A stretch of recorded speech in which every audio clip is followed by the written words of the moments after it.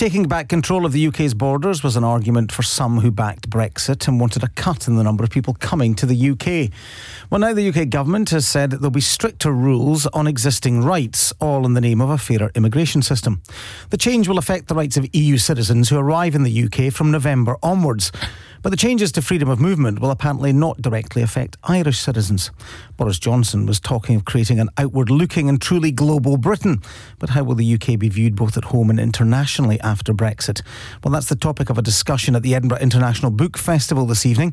The event is chaired by Professor Anand Menon, Director of the UK in a Changing Europe, a think tank working on Brexit. And he's with us now. Good morning to you. Morning, how are you? I'm good, thanks. So you've got an hour and a half tonight to sort Brexit out then? Yeah, absolutely. I mean, we've got a very good panel, but I'm not sure we'll succeed. So we're trying to look at everything, really, from what the panellists think should happen, you know, what would be for the best, what do you think Parliament might do when it comes back, will it try and stymie Brexit, as people are saying, and what are the implications if we end up leaving, particularly if we end up leaving under the sort of terms that look possible with a no-deal Brexit if the EU won't negotiate. Boris Johnson has written today to Donald Tusk saying that the backstop has to be removed. We know, of course, he's spoken to Leo Varadkar. He says that just isn't going to happen. Boris Johnson says that he's trying to deliver what people wanted. But do we fully understand what people wanted when they voted? Well, I think what we do understand is that people wanted lots of different and in some cases contradictory things. So as you say, there were some people prominent in the Leave campaign who wanted to leave so we could create a global Britain. These were people saying, we don't necessarily want to cut immigration, we just want to control it, which we can't do inside the European Union. And of course, there were other people who explicitly wanted to vote Brexit to see immigration reduced. So there was a sort of open global view of Brexit and there was a more closed view of Brexit, and reconciling those is virtually impossible. And how practical do you think the measure that the Home Office has confirmed will be if there is a no-deal Brexit, that on the 31st of October, the free movement of people will just come to an end, and there'll be, it seems, quite rigid background checks on people who want to come here, because that takes time?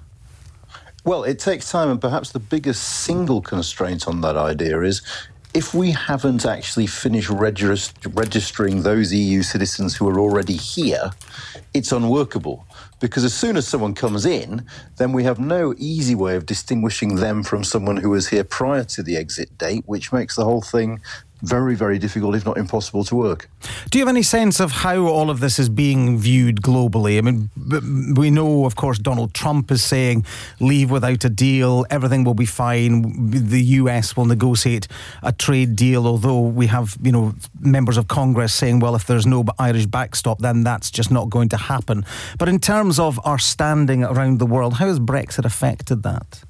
Well, I think it's certainly changed the way people see us, because, of course, we were famous for being slightly, boring, really. Boring, predictable, pragmatic, non-ideological. And seen from abroad, we seem to be moving away from that. And then again, on the other hand, I think a lot of politicians around the world are watching us with a sense of there but for the grace of God, because we're far from the only country in the world that has issues with anti-globalization feeling, with a slight sense of populism. In other countries, those populists have come to power. So I think politicians are sensitive enough to realise what we're going through and why. But I think they'll be interested to see how we end up dealing with it and whether it actually ruins our trading patterns with our partners. Well, indeed, and a no-deal Brexit seems that it's looking more likely.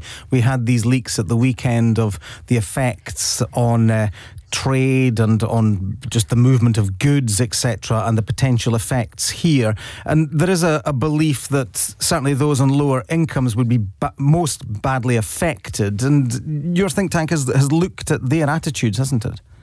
Yeah, and I mean, in a sense, what we did a research thing with the Joseph Rowntree Foundation a few weeks ago, and we asked people what they thought about the future. And what was interesting was many people didn't want to talk about Brexit. They wanted to talk about investment in green spaces, in apprenticeships, in job opportunities. And yes, I mean, there is no doubt that a no-deal Brexit will have a significant negative impact on the economy. Whether it happens or not, though, I'm not so certain, because there is, of course, a significant majority in Parliament that doesn't want to see us leave with no deal.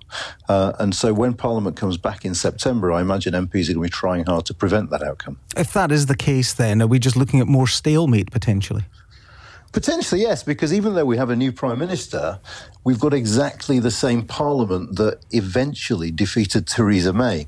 And so Boris Johnson needs to find a way of dealing with the fact that in Parliament there doesn't seem to be a majority for anything, not for Mrs May's deal, not for staying in the European Union, not for leaving with no deal. And that's why many people think we're going to end up having an election.